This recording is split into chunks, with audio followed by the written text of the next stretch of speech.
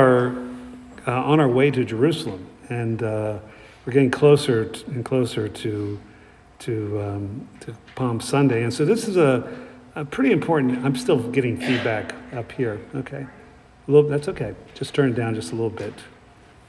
All right, that's better. This one doesn't work. No. We think a mouse got to it. That's our theory. All right. Listen to the word of God as we come to the 18th chapter of Luke's Gospel. People were bringing even infants to him that he might touch them, and when the disciples saw it, they sternly ordered them not to do it. But Jesus called for them and said, "Let the children come to me, and do not stop them, for it is to such as these that the kingdom of God belongs. Truly I tell you, whoever does not receive the kingdom of God as a little child will never enter in." A certain ruler asked him, "Good teacher, what must I do to inherit eternal life?" Jesus said to him, "Why do you call me good? No one is good but God alone. You know the commandments. You shall not commit adultery. You shall not murder. You shall not steal. You shall not bear false witness. Honor your father and mother."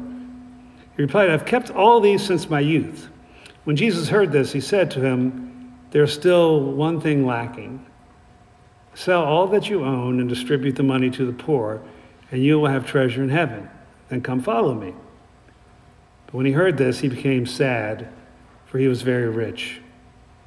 Jesus looked at him and said, "How hard it is for those who have wealth to enter the kingdom of God. Indeed, it is easier for a camel to go through the eye of a needle than for someone who is rich to enter the kingdom of God." Those who heard it said, "Then who can be saved?" He replied, "What is impossible for others, for humans, is possible for God." Then Peter said, "Look, we have left our homes and followed you." And he said to them, "Truly I tell you, there's no one who has left house or wife or brothers or parents or children for the sake of the kingdom of God who will not get back very much more in this age, and in the age to come, eternal life." May God bless the hearing and reading of his holy word. Let us pray.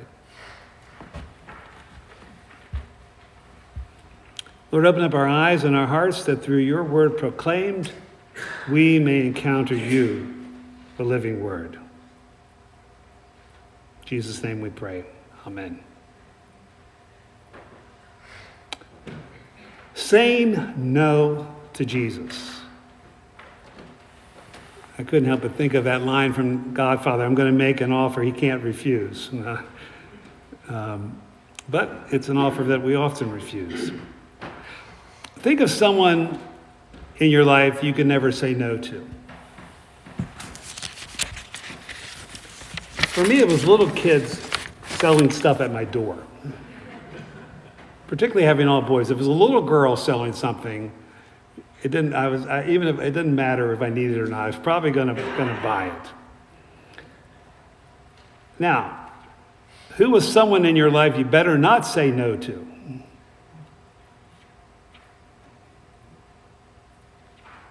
The IRS. I'm working on my taxes, right? Well, I'm not working on my taxes. Someone who knows what they're doing is working on my taxes, right?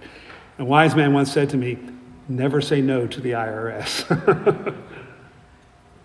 Now, my dad was a big guy, and he was theoretically terrifying, but my mom was terrifying in real time. Actually, about 10 years ago, I was the vice president of an urban nonprofit, faith-based nonprofit for a couple of years, and we did an after-school program in a very bad community, very tough community. And all the rules that apply for in suburbs don't apply in the city. And there was a middle of a gang war going on, and these two little girls needed a ride home. And their mother was working, and their grandmother couldn't drive, so I wasn't going to leave these two little kids on the street waiting for someone to come get them. So I'm taking them home, and Shania spent a lot of time with me because she was always in trouble.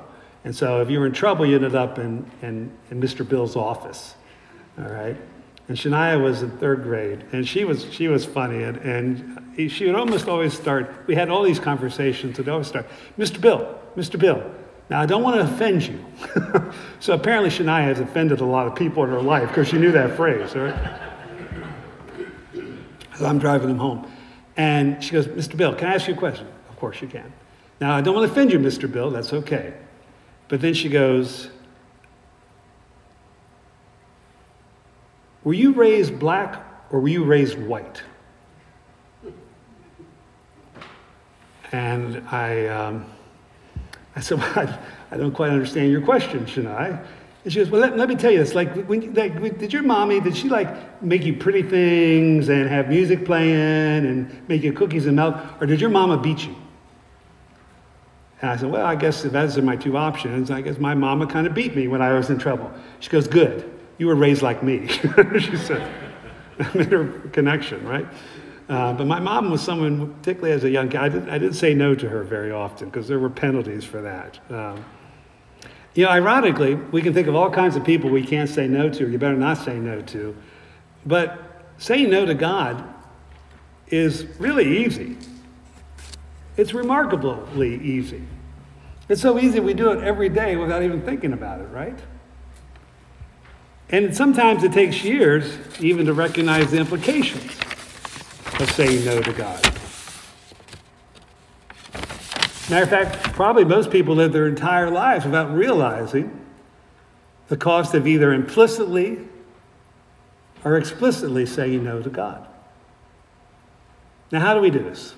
How do we say no to God? Well, Putin, for instance, bombing civilians and kidnapping children, that's a pretty big no to God. Using chemical weapons against your citizens, painting swastikas on synagogues, turning away political refugees from countries who, because of our drug habits in this country, their governments are destabilized and children die in a crossfire of gang warfare. But on a more personal level, we say no to God by ignoring our spiritual life, or relegating spirituality to the margins of our life. We say no to God by treating vulnerable people around us with contempt.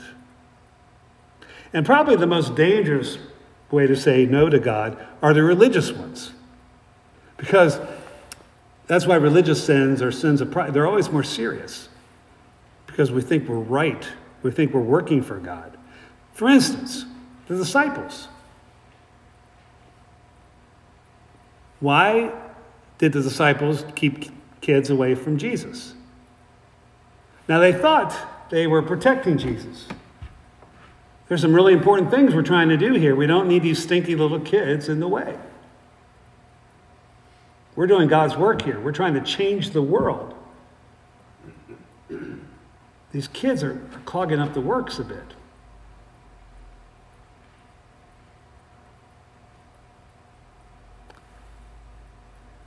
But it turns out that they were saying no to Jesus.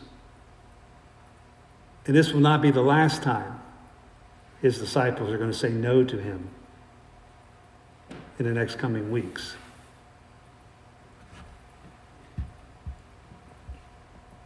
So a rich young ruler comes along who's very interested in God. And in many ways, he's asking Jesus, how do I say yes to God? How do I inherit eternal life? Probably originally said, how do I share in a portion of the life to come? That would have been the Jewish way of asking that question in the first century. So he's really interested. He's very serious. And I think secretly the disciples are thrilled. We need this guy in the movement.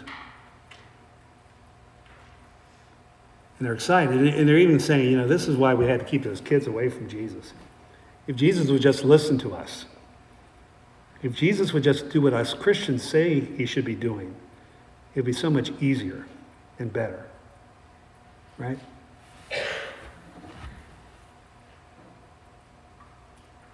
And so Jesus kind of disarms him from the beginning.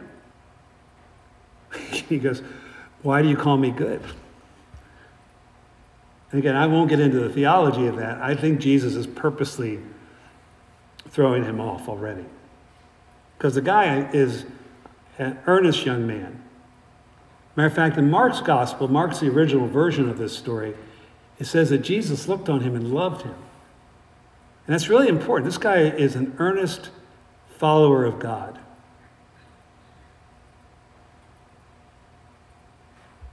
And so Jesus lists the second table of the Ten Commandments. All the commandments that have to do with how you're to treat each other. The love of neighbor.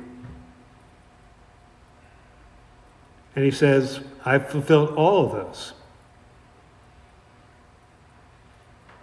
Now, at this point, the disciples, I think, are now nervous because they're saying, this guy's better than all of us. Matter of fact, poor Matthew, the tax collector, is probably already packing his bags. He said, I'm getting fired, right? Jesus is going to fire one of us to bring this guy in.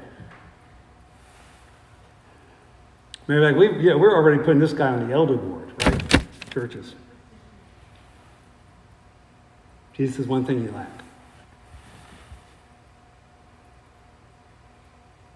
Sell everything you have and give it to the poor. And it says explicitly in Mark's gospel that he walked away sadly because he had great wealth. Now, there is a long history of creative interpretation about this passage. Matter of fact, ministers and preachers and theologians have done hermeneutic gymnastics with this text.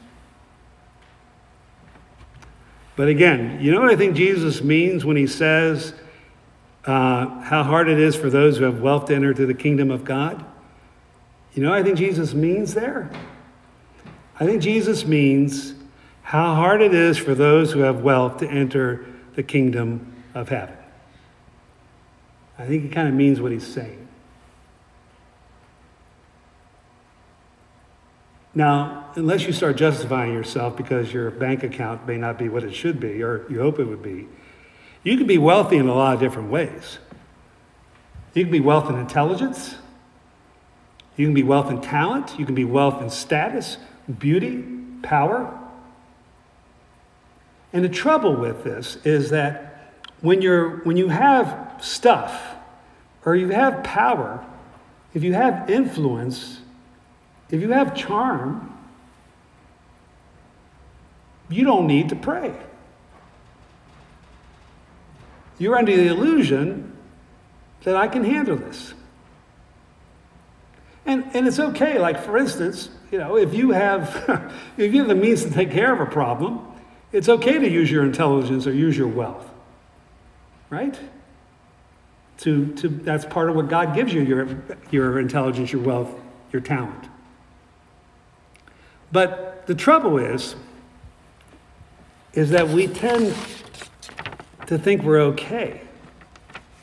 We tend to neglect our sense of dependency. We forget that we're children. Just like Gabe so beautifully said, we're all we're all like toddlers in relationship with God.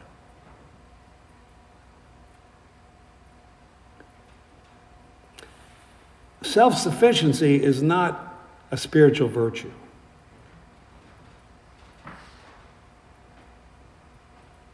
And we live in an age where people are very wealthy in their sense of self.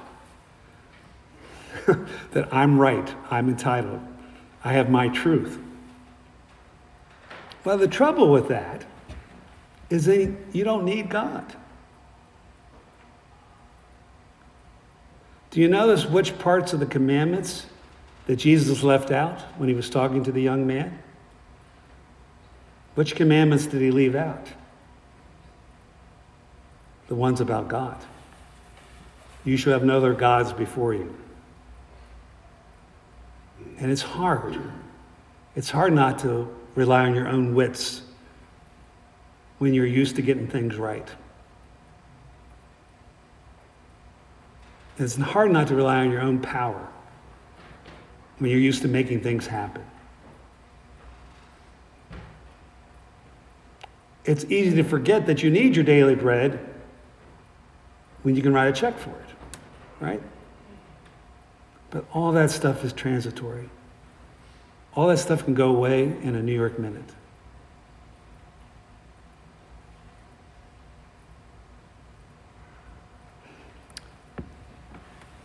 Now,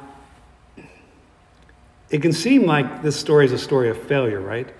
Because the rich young ruler is going to come and follow Jesus, right? Or he's going to, he comes thinking and he walks away sadly, right? But it's not, I think it is there's a redemptive way to look at this story. The rich young ruler thought he was close to the kingdom of God. He thought he was almost there, right? And he walks away convicted. The journey of Lent is not so much saying, I'm okay, you're okay. Right? The journey of Lent is, I'm not doing so hot and you're not that good either. Right? The journey of Lent is, I need the mercy of God. We all need the mercy of God. Now, this story, we walk away from this story, everybody going, well, this guy, he's morally good. He follows the Torah. God has obviously blessed him because look how wealthy he is. And then if he's not in, who gets in? And I think Jesus kind of smiles. He says, well, with mortals, this is impossible. But with God, all things are possible. And next week, we'll see that impossible possibility happen. But I want to leave you with the story of St. Columbo, who is the patron saint of Scotland, part of that second, third generation of Irish converts after Patrick. And he came from a royal family, had the best education of probably you could have in the West at that time. He was a charismatic figure. He was strong. People tell stories. He was a dominating figure. He was big and muscular and brilliant and charismatic. And he got into some real trouble. There's a couple different stories. But in the name of practicing his faith, he ended up causing, in essence, a gang war. It would be a tribal war. But people died because of him thinking he was right about a couple religious issues. And he was devastated. He thought he was saying yes to God, and his actions, and it turns out his pride, ended up in bloodshed. So there's a couple different stories. One story, he was kicked out of Ireland. The other story is that he, as his penance, he left Ireland. Probably both of them are kind of true. And he went to the island of Iona. That's where the Iona colony was started. And it was in his doing penance for saying no to God that he was able to say yes and became a powerful force of spreading Christianity around. And there's a prayer that's attributed to him that I want to close, because I think this is what it means to say yes. Be a bright flame before me, O God, a guiding star above me. Be a smooth path before me, a kindly shepherd behind me, today, tonight, and forever. Alone with none but you, my God, I journey on my way. What need I fear when you are near, O Lord of night and day? More secure am I within your hand than if a multitude did around me stand. Amen. In the name of the Father, Son, and Holy Spirit. Amen and amen. I invite you to stand and we continue our profession of faith from the breastplate of St. Patrick.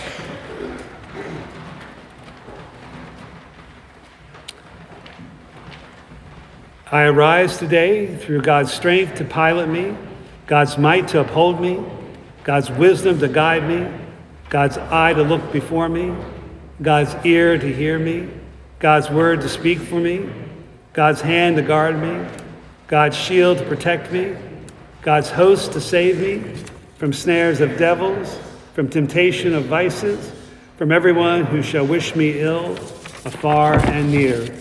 Christ with me, Christ before me, Christ behind me, Christ in me, Christ beneath me, Christ above me, Christ on my right, Christ on my left, Christ when I lie down, Christ when I sit down, Christ when I arise, Christ in the heart of every man who thinks of me, Christ in the mouth of everyone who speaks of me, Christ in every eye that sees me, Christ in every ear that hears me. I arise today through a mighty strength, the invocation of the Trinity, through belief in the threeness, through the confession of the oneness of the Creator of creation. You may be seated. I invite you to continue our worship by giving to God our gifts, our tithes, and our offering.